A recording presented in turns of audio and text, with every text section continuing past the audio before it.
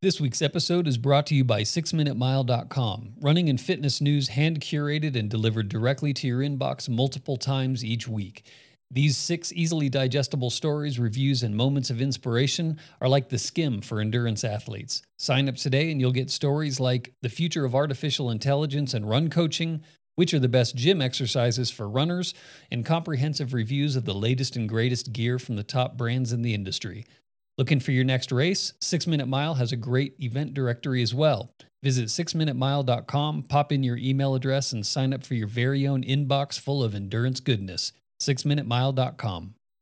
I got injured multiple times racing those types of events. And so it was the surrender to me feeling like, okay, I think I need to reassess that goal and like, where does my value lie? And it was a really hard lesson. I was sidelined from racing in 2018 due to injury. And I felt completely abandoned and forgotten by the race community. And I had to learn a really hard lesson because I finally realized that if I'm putting my value into the recognition that I'm getting for my successes from the outside world, it's completely the wrong place and it's not sustainable. And it was kind of at that point that I felt like my heart had been broken, or I was betrayed. Welcome to Faster Forward. I am your host, Troy Bousseau. This is a show where we sit down and talk with some amazing people from the endurance community, age groupers and Olympians, adventurers and explorers. We discuss their successes and failures about falling down, getting back up, and never ever quitting. While it's not always about finishing, it is most definitely about starting, getting on a journey faster forward. Well, hello and good afternoon to you. How are you? Hi, Troy. I'm good. I love your intro. It's so fitting. Well, I was going to say, and we have one of those amazing people from the endurance community here with us today with Rose Grant. So welcome to the show officially. Thanks for having me. I'm excited to chat with you. Indeed. Likewise. We've got a little bit of a delay that we'll hopefully not have too much trouble dealing with. I'll try not to step on your answers, but and we'll try to fix it a little bit in the post-production. But just for those of you listening, just know that's something we're dealing with because Rose has chosen to live in one of the most epic parts of our country up in Montana. So internet is one of the casualties of living such a beautiful and somewhat remote life. So it's been fun looking through your Instagram feed and getting a little slice of what you call home. Yeah, thank you. It is a very mountain lifestyle and we love it up here. And yeah, the internet, it is frustrating actually, just because I think partly it's because I not only think that where I live is nice, but a lot of other people do too. So the population has grown dramatically over the last 2 years, and services just have a hard time keeping up with that. So hence the internet, the slow internet. Yeah, that's what happens when they make like a phenomenal or a phenom of a television show about the part of the country that you live in. I'm sure Yellowstone hasn't helped the cause much. Absolutely. It's so funny too, actually, because the Dutton Ranch, it's Chief Joseph Ranch. It's in Darby, which is where I grew up. Okay. So just watching that show, it brings back landscape and all of that. It's, but it is definitely not helped. Yeah. I saw one of the pictures, I think one of your more recent pictures where you had like 2 elk buried in snow. What is going on in that picture? Are you a hunter?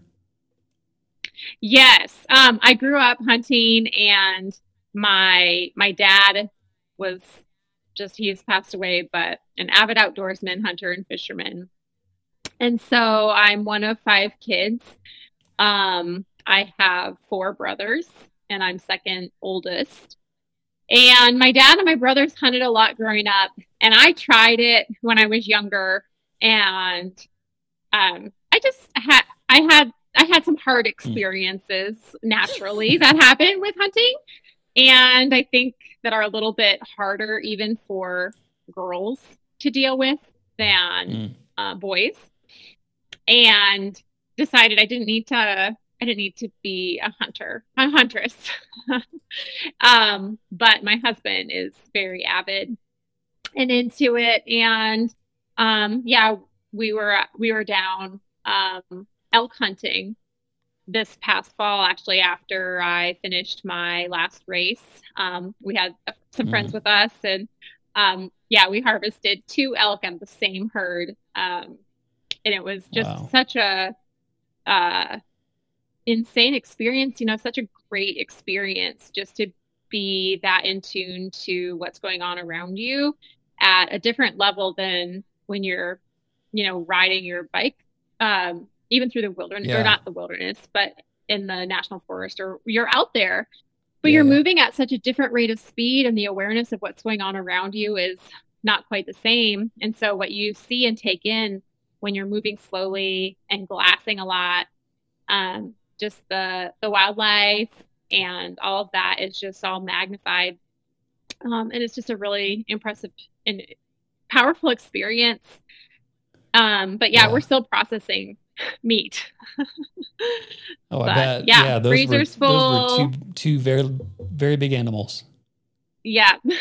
Yes, they are. And it's like the work begins, after the kill is confirmed.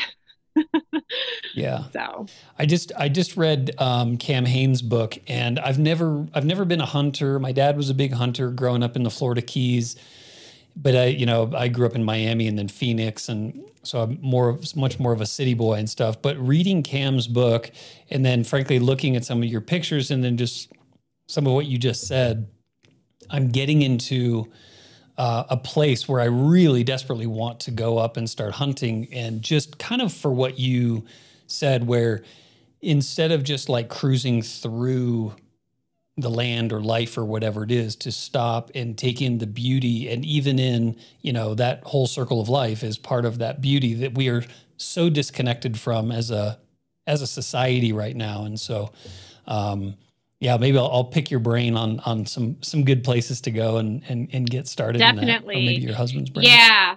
Yeah. And I really appreciate, the hunting now that I'm a bit older too, just because I think it does bring back a real primal part of who we are. Um, Hmm. that it's hard to connect with that part of who we are in this day and age, just like what you said. Yeah.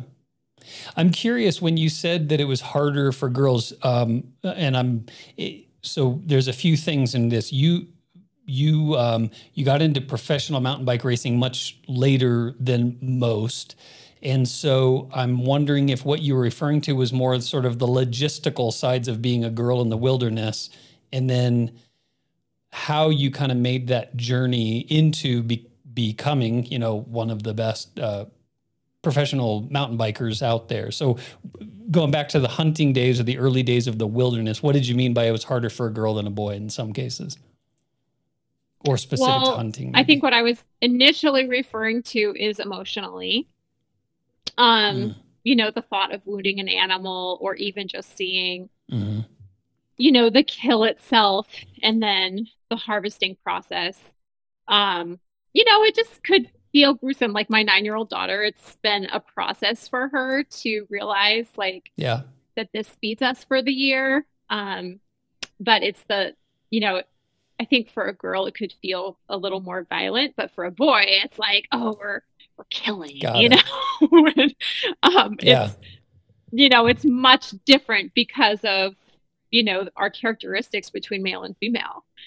Um, and then, but also the physical demands, which is something that I deal with. I think now that I'm older and more mature, I'm also like a little more hard headed, and it doesn't bother me as much, the graphic piece of it. Yeah. But what does definitely tie in is just the strength of a woman isn't isn't really enough when it comes to packing out an elk, or even Mm, quartering it, and you're 3 or 6 miles from the truck, and a quarter weighs, you yeah. know, 85 pounds.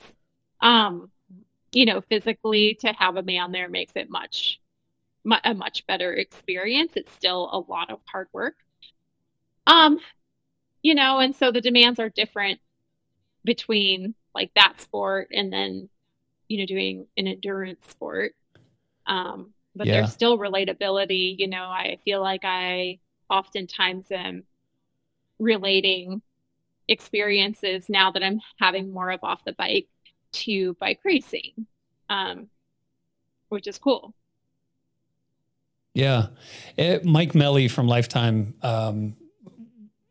you've recently completed the Lifetime series. You're a two-time. We didn't really get into like the full intro on you, but we'll trickle it out throughout the show. Two-time Leadville mountain bike winner, very close to the kind of Lifetime racing family. And Mike Melly, who runs the event side of things, the operations side, he has repeatedly texted me over the last couple of months that I have to ask you about your cooking prowess. And I wasn't quite sure. I was like, I kind of pictured you in like an apron and baking cookies or something, which you might do. But now that I know that you're harvesting your own elk and things, I suspect the cooking prowess probably comes more in the form of like hearty meals than anything else.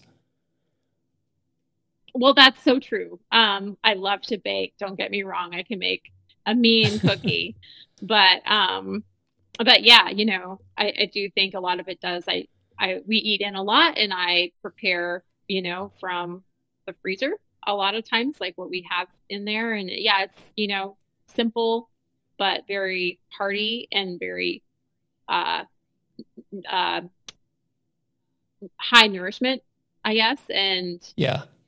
comfort food. Like I definitely like things to taste good and really fill you up. But Nice. lots of, my husband built a garden this spring for the first time. So we had a small garden too to add to the collection of everything. And so Yeah. I really enjoy it. It takes a lot of time and planning to fit into the mix of things. And I do enjoy to bake, but and cooking is more of a necessity. Like you have to eat, Yeah. good food and Yeah. just to maintain energy levels and good health and to feel good, um, to cook clean, hearty, Yeah. just good tasting meals. And a lot of it is made Yeah. with wild game, or fish that we have caught, or so it's pretty cool. Yeah. My original intro for you was Rose Grant, professional mountain bike racer, two-time Leadville mountain bike champion, mother, hunter, homesteader. So you just, you've I don't know how accurate the homesteading part was, but you brought up the garden and things. And it's just Yeah. interesting. I was just talking to my wife about this. Like, as much as I want to dig in on the mountain biking side of your journey to this point, I think myself, and I think so many people increasingly so, as interesting a story is that kind of getting back to nature and the earth, and knowing where our food is coming from, which then kind of, as I was looking through your things, I think I saw a video with you where you were talking about the kind of like the mom guilt. You started your professional mountain biking career the year I think it was your daughter, your first child, was born. And there was this kind Hmm. of like, you saw as like mom guilt, but there's the other side of that becomes like what there's a,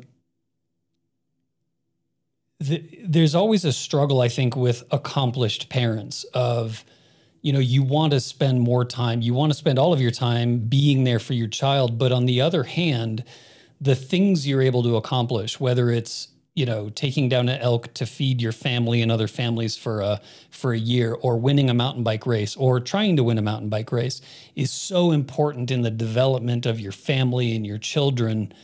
Like, how have you reconciled that over the years in terms of the time you've sacrificed on the saddle versus the gift of your children get to watch and understand like what is possible, what can be achieved if you put in the hard work?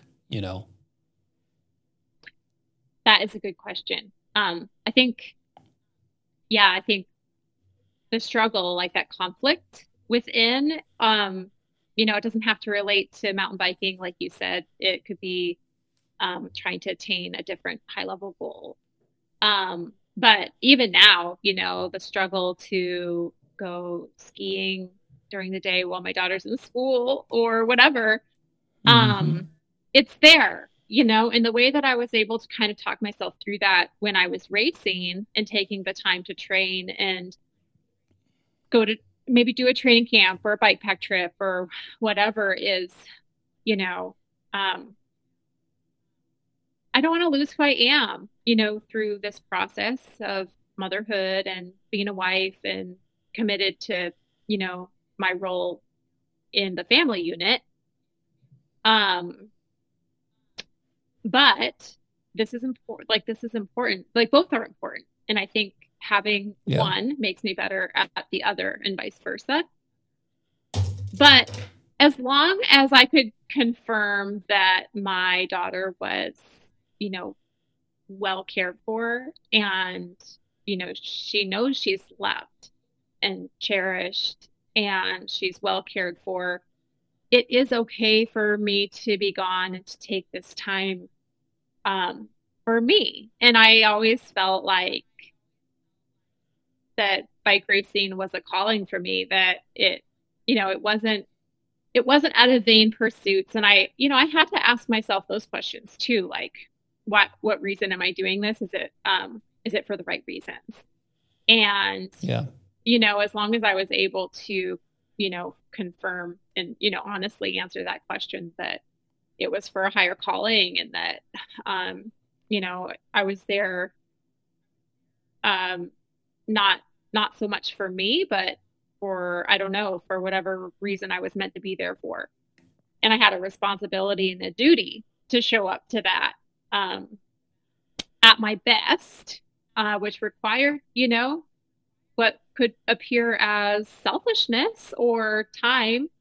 Um, but it was so good, it's so good. It developed me. That chapter of my life of racing developed me into who I am today, which, I'm really proud of who I am today. Mm. And just the lessons that I've been taught through the adversities that I've gone through with racing for 10 years. I couldn't have attained that in any other way. I really believe that. And so, and I believe that cycling, it transformed me into the person that I was always meant to be. And so there is that too. It's like, this is, you know, that that was a sacrifice that I had to make. Yeah, it's interesting. I used to have a saying that the world needs bad fathers, and it's a terrible saying. But what I meant by that was there have always been these, and you could certainly say bad mothers too, but there's Hmm. always been this um, personality in the world. Whether it's the robber barons or whatever, but it feels like we almost romanticize this notion of the kind of the absent father, typically, who goes off and builds some industry. And I used to believe that to be much more true as a necessity than anything else. Because I know, as I've grown my family, and my kid, one of my kids is off to college now, the other is high up in high school. The number of sacrifices that I've made to get all of us to the point that we are, but also the sacrifices I was not willing to make to maybe do something else bigger, but to really focus on the family, if that makes sense. So maybe I still believe this. I ultimately is true, is that in order to go off and do a certain, like sort of to take things to the next level, really does sort of require you to sacrifice the rest of everything else. Do you identify with that? Like, did you ever get to a point in your career where you were saying, I could maybe step this up to a different notch, but I'm not willing to kind of make that extra sacrifice to the family? Or were you always able to sort of balance the success with the sacrifice? Um, I think when I first started racing and I found success, I mean, it was all so mesmerizing to me. And I was kind of just Mm-hmm. like, wow, the recognition felt amazing. The um, acclimates felt amazing, the notoriety, and I was kind of a newbie. I had no expectation, but I really also, um, I'd never, I'd never been recognized for my pursuits before, because they were not at the pro level, or I don't know, more just for me behind the scenes. And Mm-hmm. so that felt really good. And I think I kind of got caught up in my value being placed in the wrong areas. Like, um, you know, what it feels like to win a race. Like you get a lot of attention if it's a big event. And um, to feel like I was somebody. It just felt really Mm-hmm. good. And I was willing, I kind of felt like, well, if I'm going to do this, I'm going to do it all the way. And I remember, feeling like the USA Cycling national team was the goal. If I wanted to be in the club, I needed to be a top 10 World Cup finisher.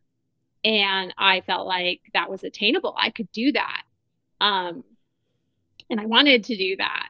But I continuously felt like I had like a roadblock to be able to do that. A, the Mm. support, B, the travel and time away from the family.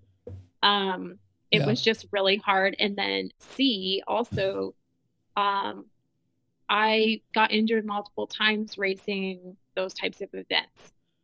And so um, it was the surrender to me feeling like, okay, I think I need to reassess that goal and like where does my value lie. And it was a really hard lesson. I was sidelined from racing in 2018 due to injury.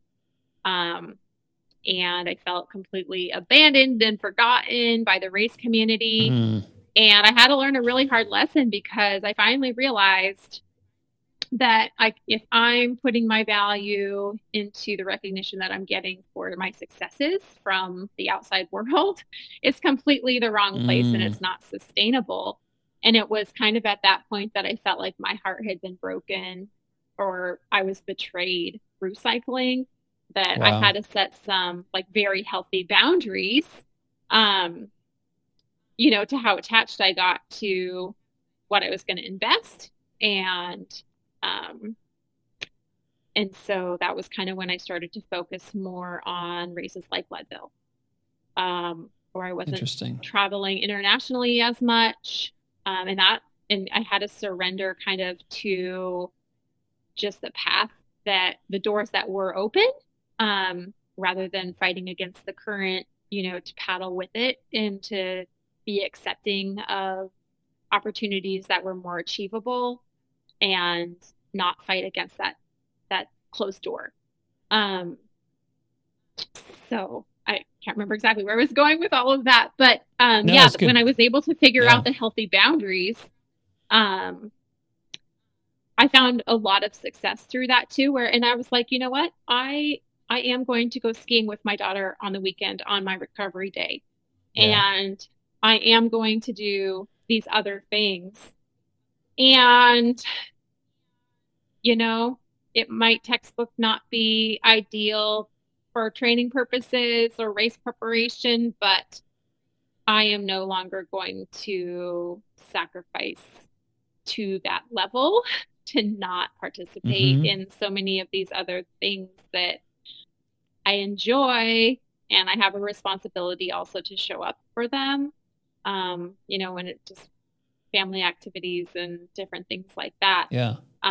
But through racing, like it did put a strenuous toll on my marriage, and it wasn't easy for sure. It definitely, you know, it does. I paid Yeah. the price, also for the dedication that I Yeah. have contributed, um, too. So, it is a very love-hate relationship. Yeah. But I am thankful that I am able to step away at this point, feeling like I completed the chapter. I didn't quit. Like, I Yeah. definitely feel like I saw it through when it was hard, and I didn't quit. I completed everything I needed to in that chapter of my life. Yeah, that's interesting. What role did faith play in helping you categorize I guess the priorities, whether it was family or, you mentioned the struggle on the marriage and things. I am so thankful that I have a wife who wants my attention. That there are Yeah. times, in my career, and my career is, much more on the software side than the racing side ever was by any stretch, but I can easily immerse myself in work very easily. And while I may get mildly annoyed at times of, I'm busy, I'm this, but it is so healthy to have someone in your life that is kind of pulling on your pant leg saying, hey, Yeah. like, we're still here, So I guess it's a two-parter question, like kind of what role does faith have in helping you to prioritize those things? Because you mentioned earlier, like the ego and that type of thing playing a big part in your wanting to race, but then also just the family side, like, Yeah, how I those think two intermix. for sure. And I always did my training. I always I always felt like I was very had a responsibility to be faithful to the process, to always show up and, to do my training to the best of my ability, even if I didn't get a good night's sleep the night before, or even if, my daughter was sick, or if that meant taking the day off, but to show up and do my best. And then beyond that, there was absolutely has always been a level of surrender too, to where it's like, okay, I did the best I could. I know I did. It wasn't perfect. I was sick or whatever, but I did the best I could. And the rest, Lord, just please bless my efforts is what I would pray. Like, just bless my efforts. And, time and time again, I do definitely feel like, there was reward for just being faithful. That's interesting. You had a quote that said, "I'm going to miss it, but it's not going to miss me back." Yeah. About your retirement from bike racing, and it's interesting because you kind of alluded to 2018 when you kind of felt abandoned. Like when you're not winning, it's easy for people to kind of turn your back on you. And I will say the inanimate side of racing won't miss you, but the number of people over the last couple of months as I've reached out to different people that I know, like, hey, I'm having Rose on the podcast, anything I should ask. And Amber Pierce, do you know Amber? Do you know of her, professional cyclist? So I reached out to her. She and I worked together. She was on the podcast a few episodes ago, and I asked if she knew you and anything. And she said, her response was, I don't know her personally. I know a lot of people who love her, and I feel like we'd be good friends if we ever got a chance to hang. And that was like the general sentiment I got from several people when I asked if they knew you or, anything like that. So I think while racing, the inanimate concept won't miss you, I think there's a lot of people out there that you have definitely set yourself up for some amazing relationships in life around bike racing. So I just wanted to give you some comfort in that thought. That is nice. And that is true. I have very much, been just so blessed by the relationships, primarily, some really, really lifelong, strong friendships. And I am so grateful for every one of those. And so that is true. I kind of had to realize that too, as I was starting to process, when am I going to be done racing? What is that going to look like? And I kind of I had to remind myself that, you might not be continuing racing, but you aren't quitting. You're not going to be retiring from bicycles, and the friendships you can take with you. You might not see, those people at every weekend, at the races, but they don't go away. The relationships that I've had the honor of building with these women mainly, and and I think what I was referring to in 2018, it was more on, that ego part of the racing. Yeah.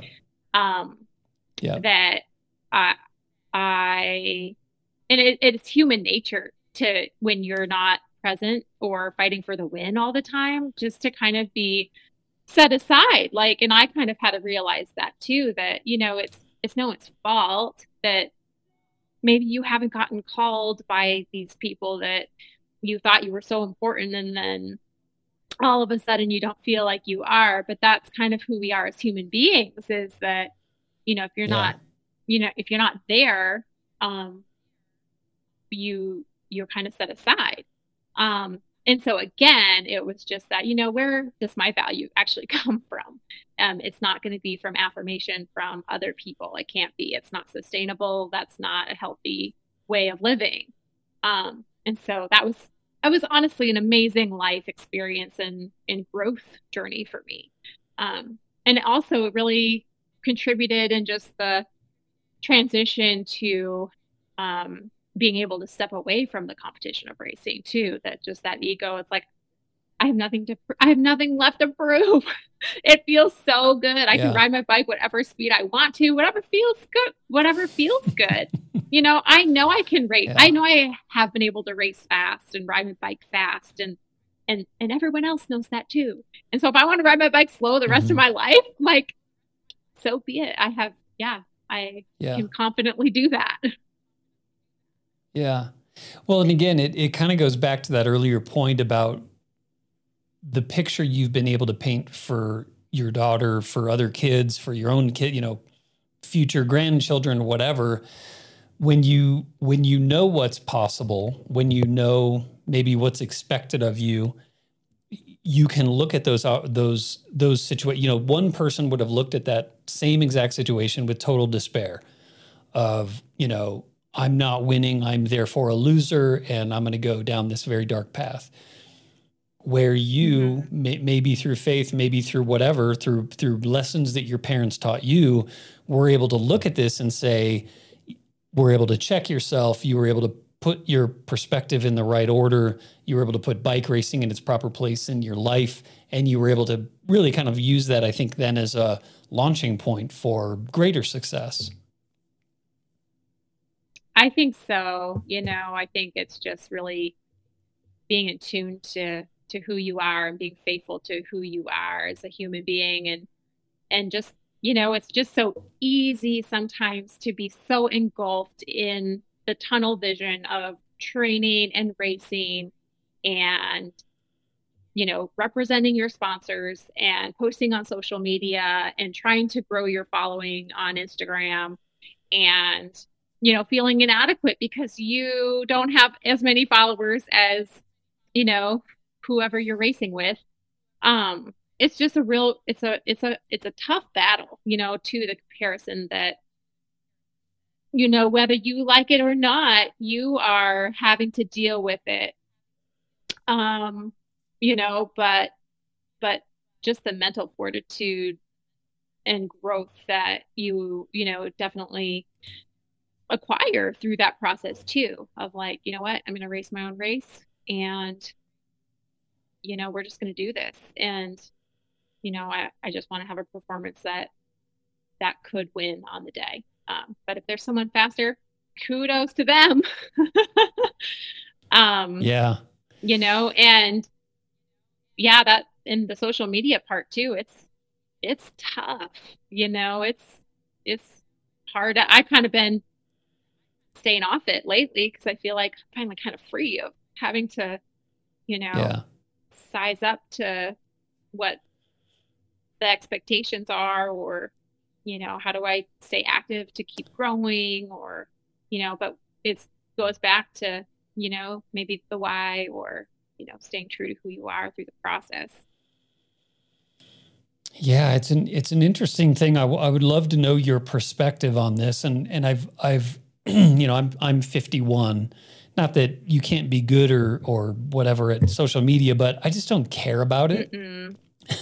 And it's been interesting because I I started this podcast under Athlinks, and then I moved it out, rebranded it as Faster Forward when I left Athlinks. So I have a very strong listenership that was sort of born out of the Athlinks side, but now I'm kind of having to grow it on my own off to the side, which I just frankly don't give a damn about, because it requires you to go on social media and build all these, I don't know, kind of relationships, which the ones that I make authentically through listeners to the show, and most of those are happening these days through email and other means. But as a professional cyclist,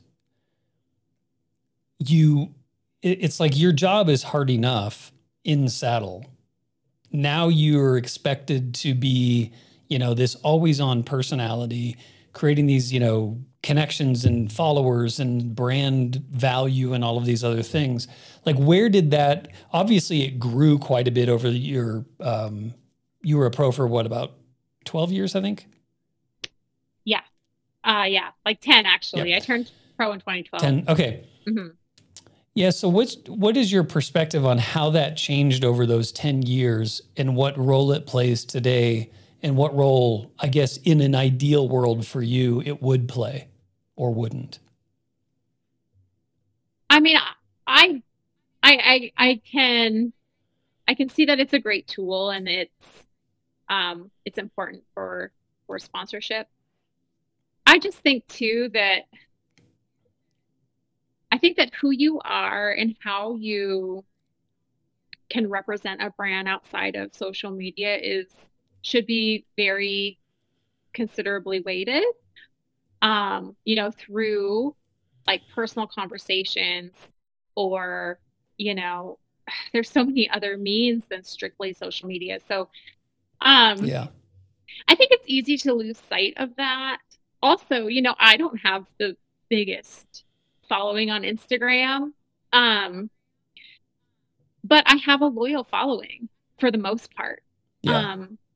Where my engagement is pretty high, and, I'm grateful for that. I think people seem to genuinely be interested.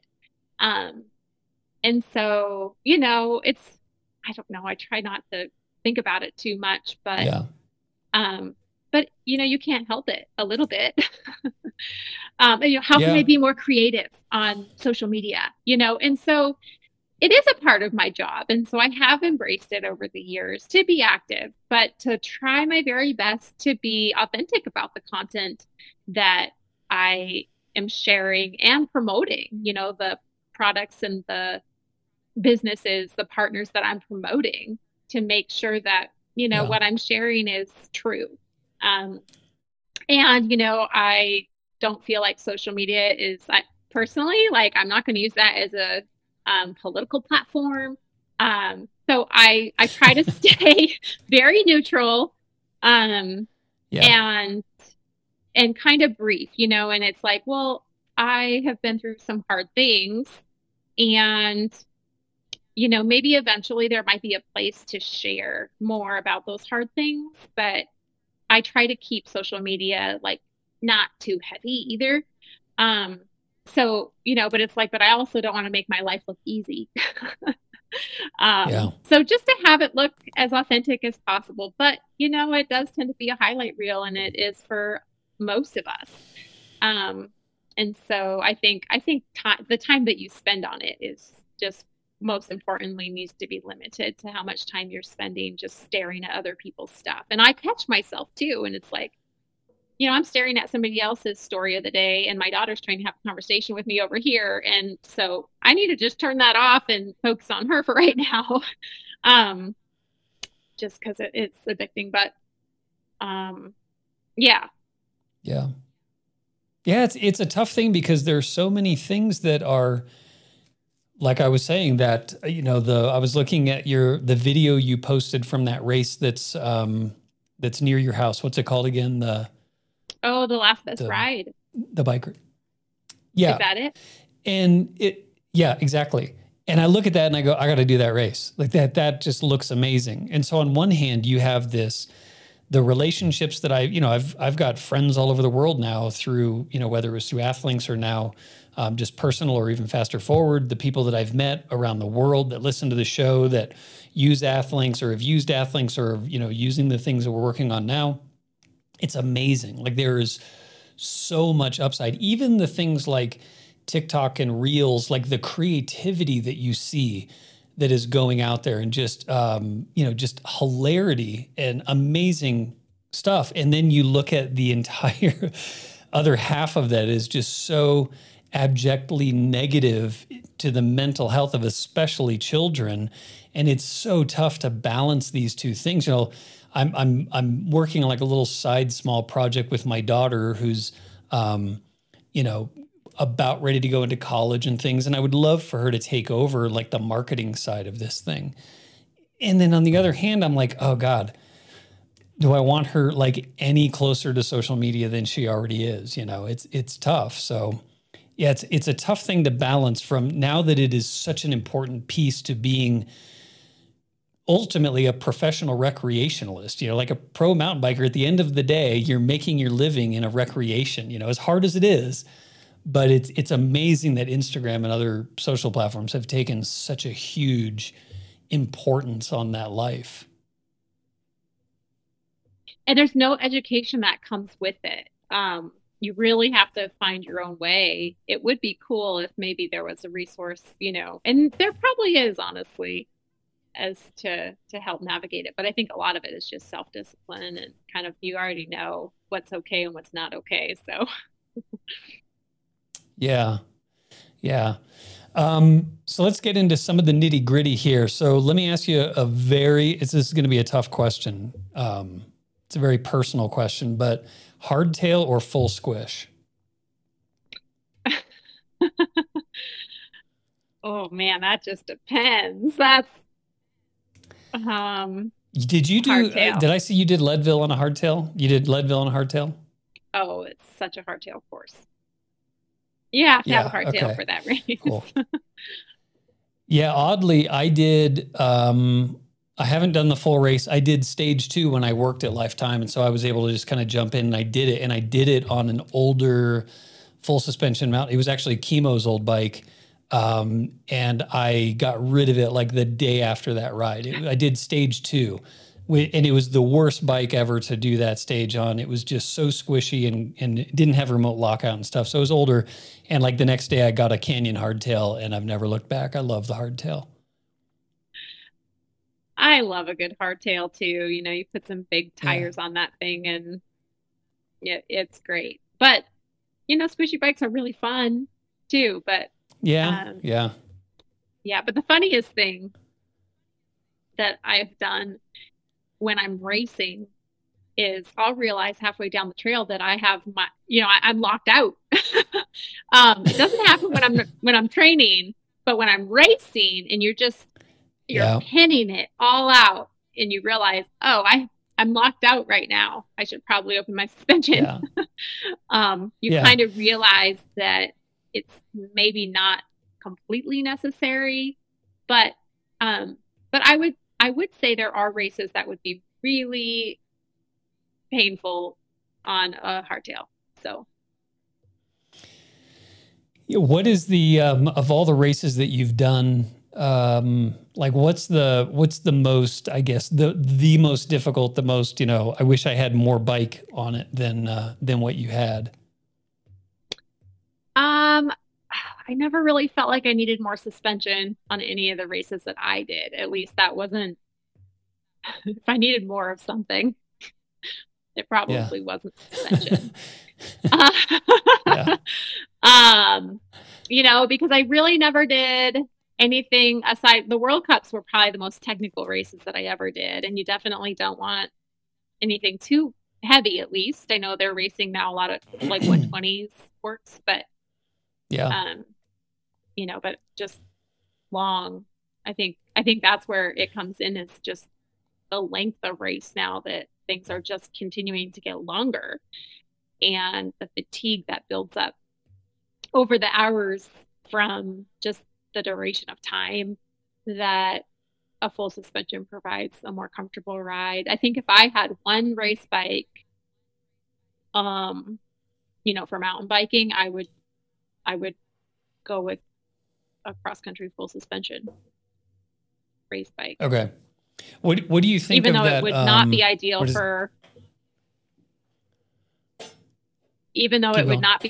for Leadville.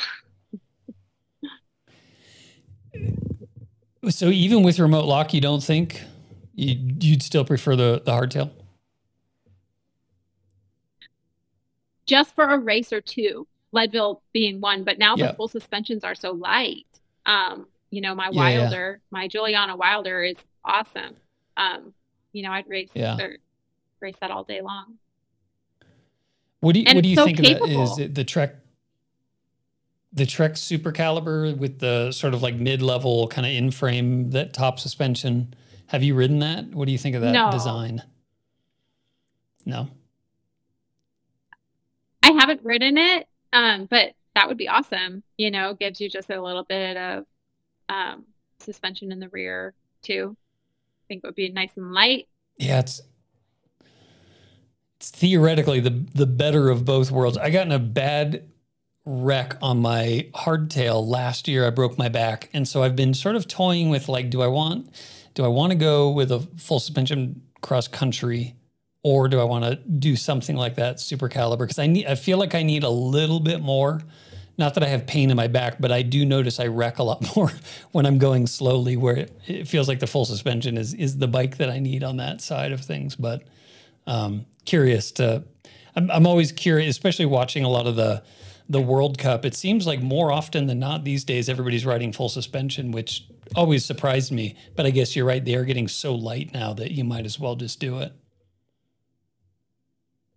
Yeah. And higher volume tires, things do change, and bigger suspension, and because I think they can do that while still maintaining, like a nice fast rolling resistance and keeping the weight down. They're just able to do it. So you have the best of both worlds. Yeah. Yeah. What's been what's like the best experience you've ever had on a bike in your career?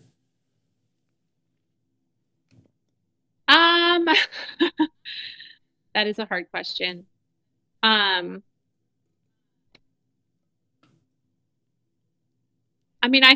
think one race stands out if you want a race analogy. It was the Carson City Off-Road, which is part of the Epic Ride series in 2019. I had been sidelined in 2018 from injury, and I had a really tough time coming back to racing in the spring of 2019. I think just lack of race efforts, really. And my teammates were crushing, and I was like maybe getting top 10 at best, just kind of not performing well. And that was really hard for me. Again, just part of that whole learning experience where I cried after a lot of races and just felt really discouraged. And I kind of felt like maybe I'll never be the same athlete that I was one time, which I haven't been, not on a performance level, but, you go through like a life transition and you aren't the same person.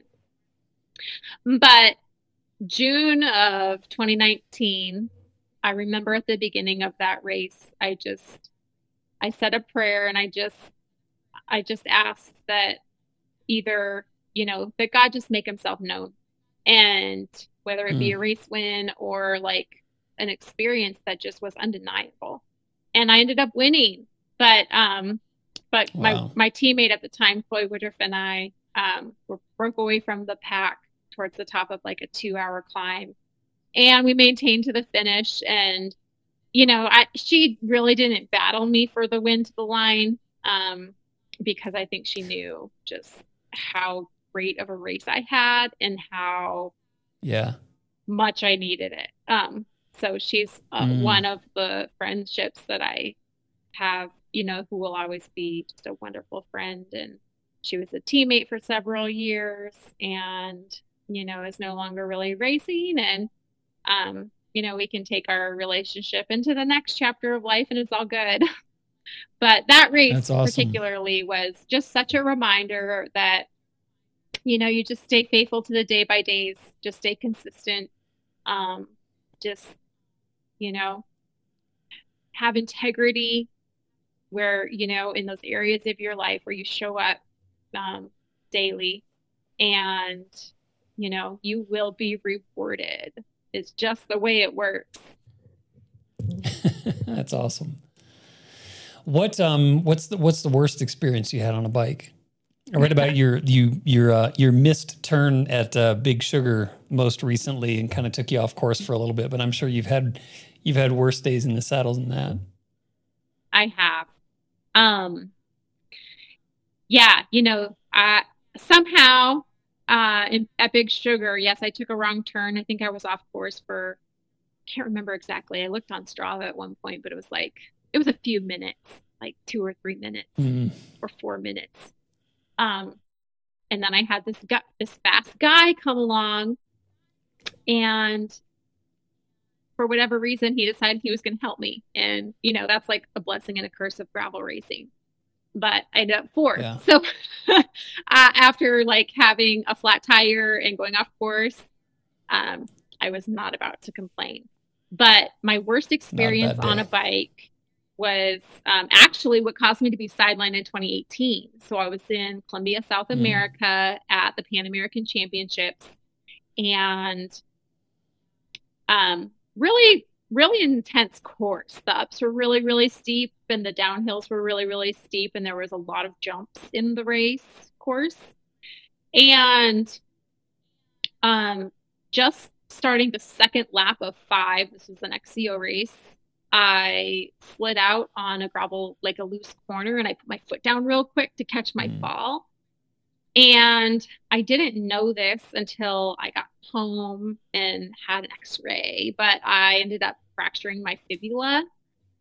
And Oof. I I I completed the race. So, Wow. like like 4 laps of this, and it was, and at the same time I was really struggling with a shoulder dislocation. Um and it's by far the most miserable I've ever been. And I remember finishing the race, and the steeps were so steep that I couldn't get up all of them. And I initially was still able to unclip from my pedal and like hobble up this climb. And towards the end, if I couldn't clear a climb, I was falling over because I couldn't unclip. So I just fall over Wow. and then like get my foot out of my pedal. And then, initially I was still like going off the jumps, because I could still wait there. But it was extremely painful, and my ankle was Yeah. just so swollen and bruised, even like by the time I finished the race. So, that was a good learning lesson too, because it's like, Rose, like, it's okay to not finish a race. And prior to that, I was like, I'm not going to quit. I'll never quit, and it's like, I'm Yeah. tough as nails. And, it's like, okay, now I know I'm tough. I know I can fight through pretty much Yeah. anything. I have a very high pain tolerance, but that doesn't mean it's necessary to do that. Like, Yeah. no one needs to do that. And so recognizing, if you're injured, don't keep riding your bike. But, it's like, well, I Did didn't you did know. It's like, as long as I can physically Yeah. keep going, I'm going to keep going. And I prayed every time I went through the start finish that I would get pulled. And I didn't get pulled. I had to finish. Oh. And so I think I finished. Wow. I mean, it wasn't great, but it was still mid-pack, I was like, whoa, that Yeah. was not cool.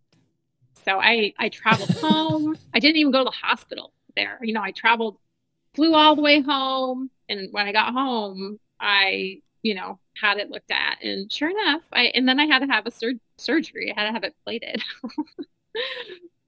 Anyway, that was Do you think you had to have it? miserable. Did you need it plated because you did additional damage, do you think? Or do you think the initial break was sufficient enough? I don't know for sure. Because I mean, I I did hobble around without crutches or anything. And I did get a wheelchair in the airport, but there was still a couple of times that um, it was pretty painful. So I don't know, but the fracture was just off placed enough that they had to plate it. So yeah, I don't know. I Yeah. never really thought about it. Yeah. I don't Yeah. necessarily have regrets, but I definitely learned some lessons. Yeah. What do you hope you have two kids, right? Or multiple children? No, I just guess one. just one. Okay, sorry. What do you hope that your daughter has taken from your career and watching watching mommy race these years? It's interesting because she's told me at times that she wants to be a professional mountain biker. And then a few days later, she'll say she wants to, cut hair or whatever. So, but, she definitely knows She could do both. she has witnessed how hard it is and how hard it is to Yeah. win a race. I think the year I tore my ACL, she was two, maybe three. And we went 3 days a week. She would go with me to um, physical therapy, and I would be there for a couple of hours. And so it was a huge time Yeah. commitment for both of us. And she watched the entire process. And then again, when I broke my leg and I was on crutches, and then again, when I had my shoulder repaired, and then again, when I cut my arm severely, so I think she Yeah. definitely has recognized the adversity that comes with it, but and that can't be avoided. Through adventure comes adversity. It's just a part of it. Yeah.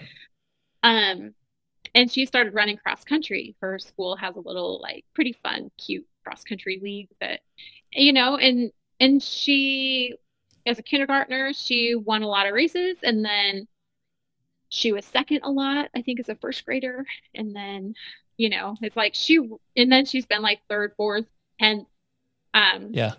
but she wants to win because we all want to win, but it's hard, and so she knows what the race nerves feel like. And she knows that,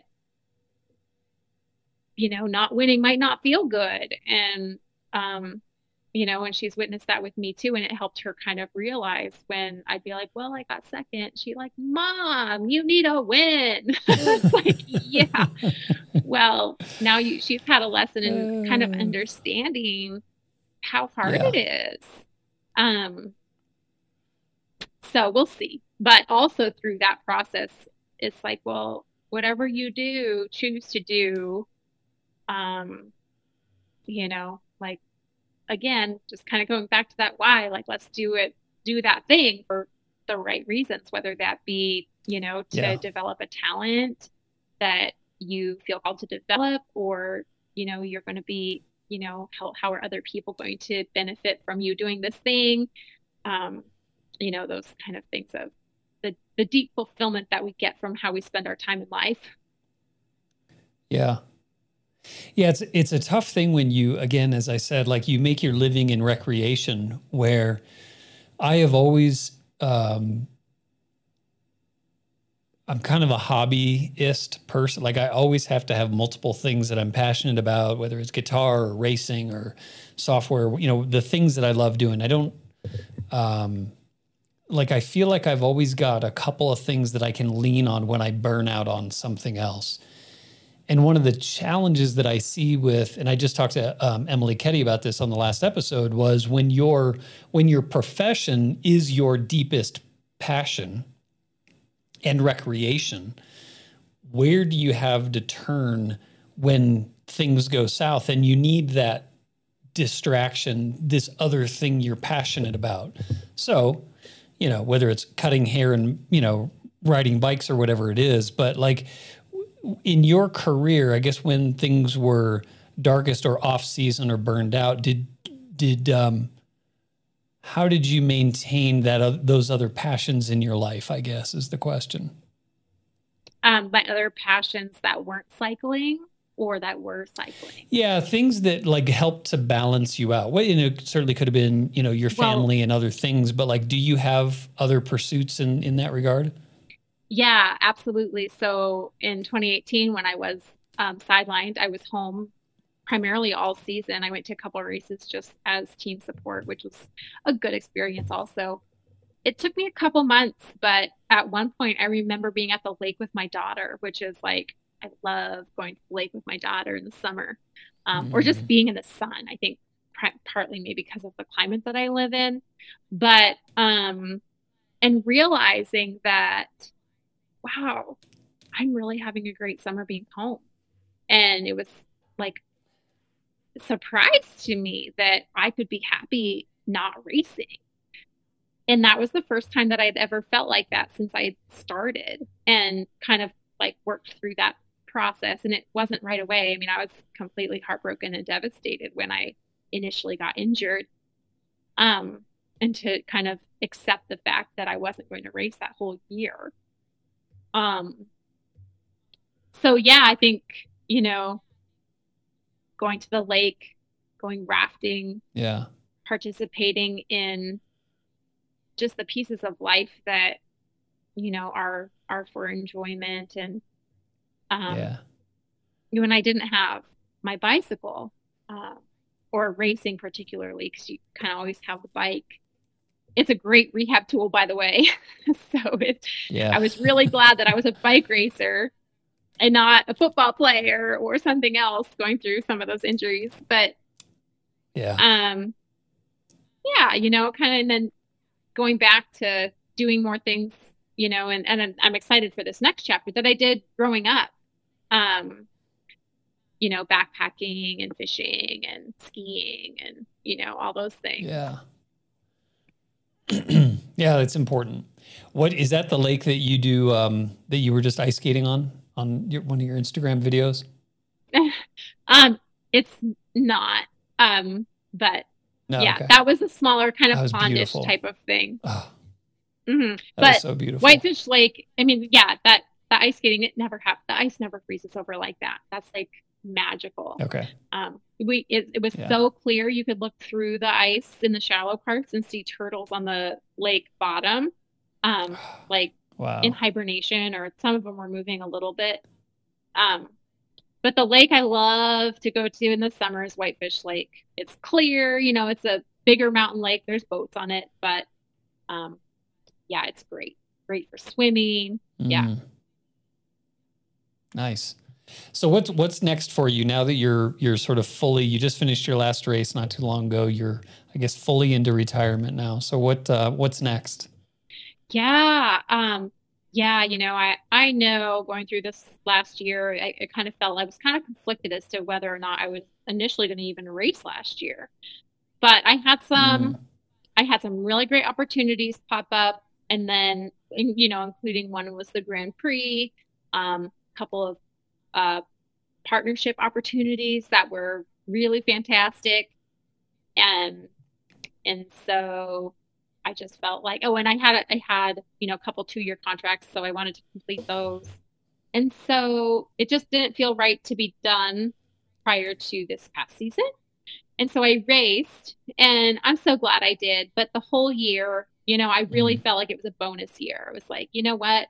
There's nothing that I could fail at or achieve that would change who I am as an athlete at this point, and that felt good because I didn't have the greatest season, but I had a good season. And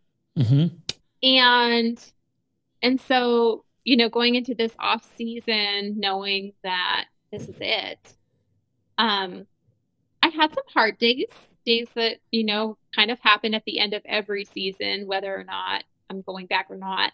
I think part of it is just the post-high low or depression that just happens after you've completed some big goals, that we all have to deal with regardless of the goal.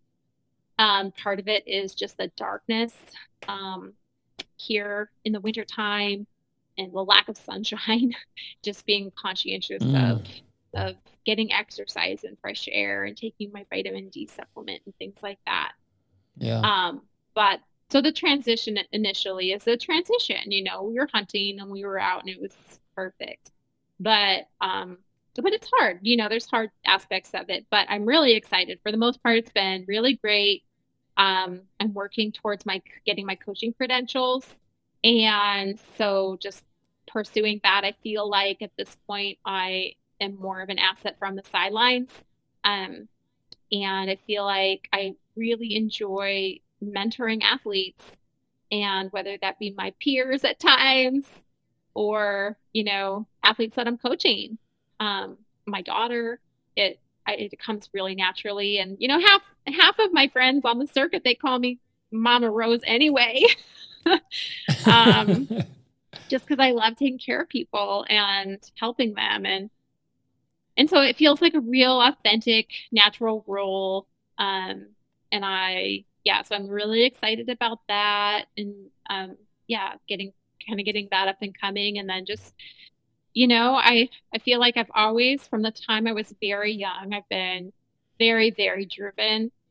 And it's taken me a long time to kind of recognize how driven I can be towards success, achieving success. You know, whether that be when I was young, like 4-H with my horses, you know, competing in horse shows.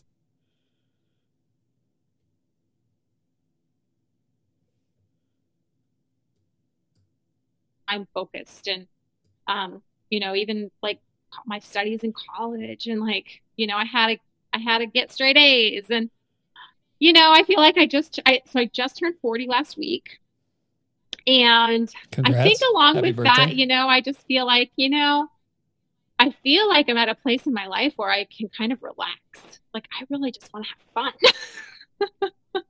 You know? Maybe I Yeah, didn't that's do enough awesome. of it when I was younger. I was just, yeah, I've always just been personality, like very, very driven.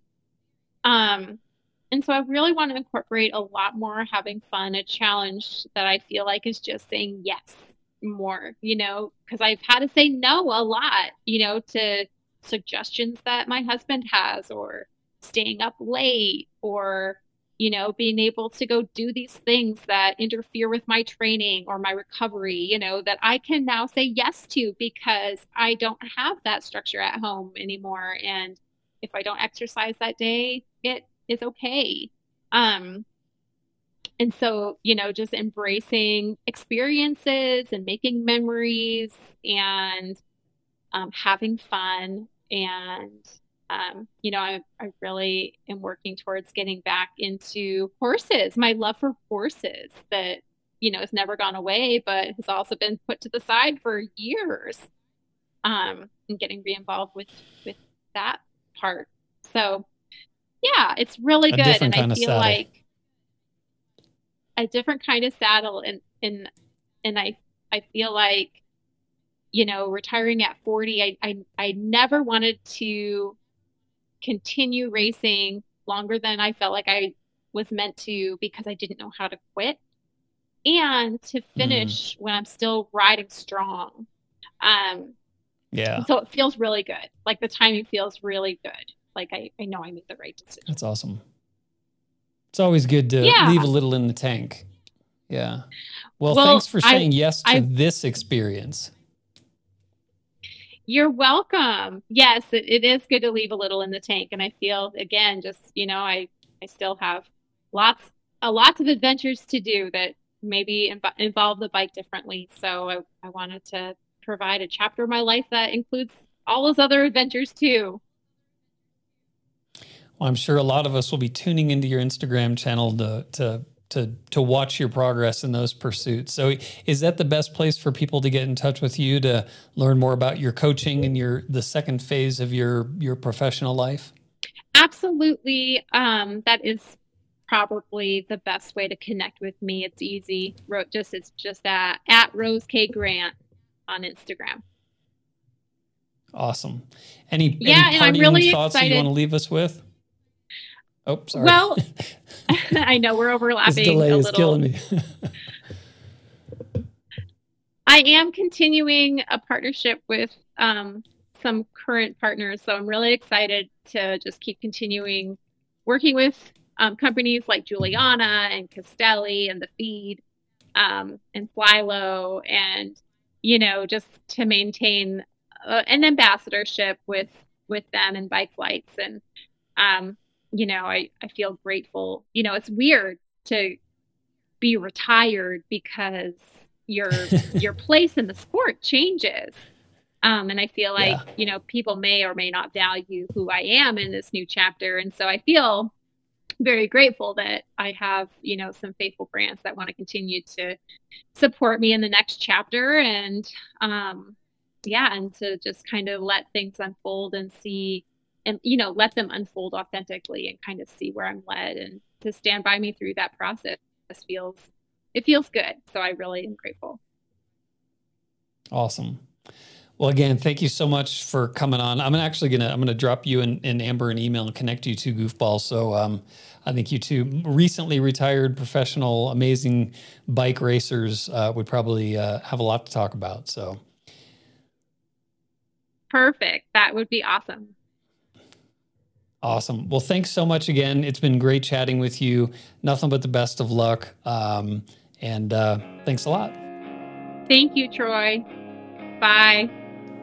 Well, that is the show, everybody. I really hope you enjoyed it. Thank you so much to Rose Grant. If you do not follow her on Instagram, you should. Whitefish area of Montana is just unbelievably gorgeous. So definitely give that a look. 3 quick things as always. Give us a follow on Instagram, Faster Forward Show. Give us a 5-star rating or a review on Apple iTunes or Spotify, wherever you listen to the podcast. And lastly, just share the podcast with all your friends that you think would enjoy it. It really does help us grow. It helps us book guests, all that good stuff. If you have any comments or questions, look for the special post for episode 56 on Instagram. Drop your comments or questions there, guest suggestions, or just drop me an email, which again seems to be what most people are doing these days, is troy@busot.com, BUSOT. And as always, until next time, keep it moving faster forward, everybody.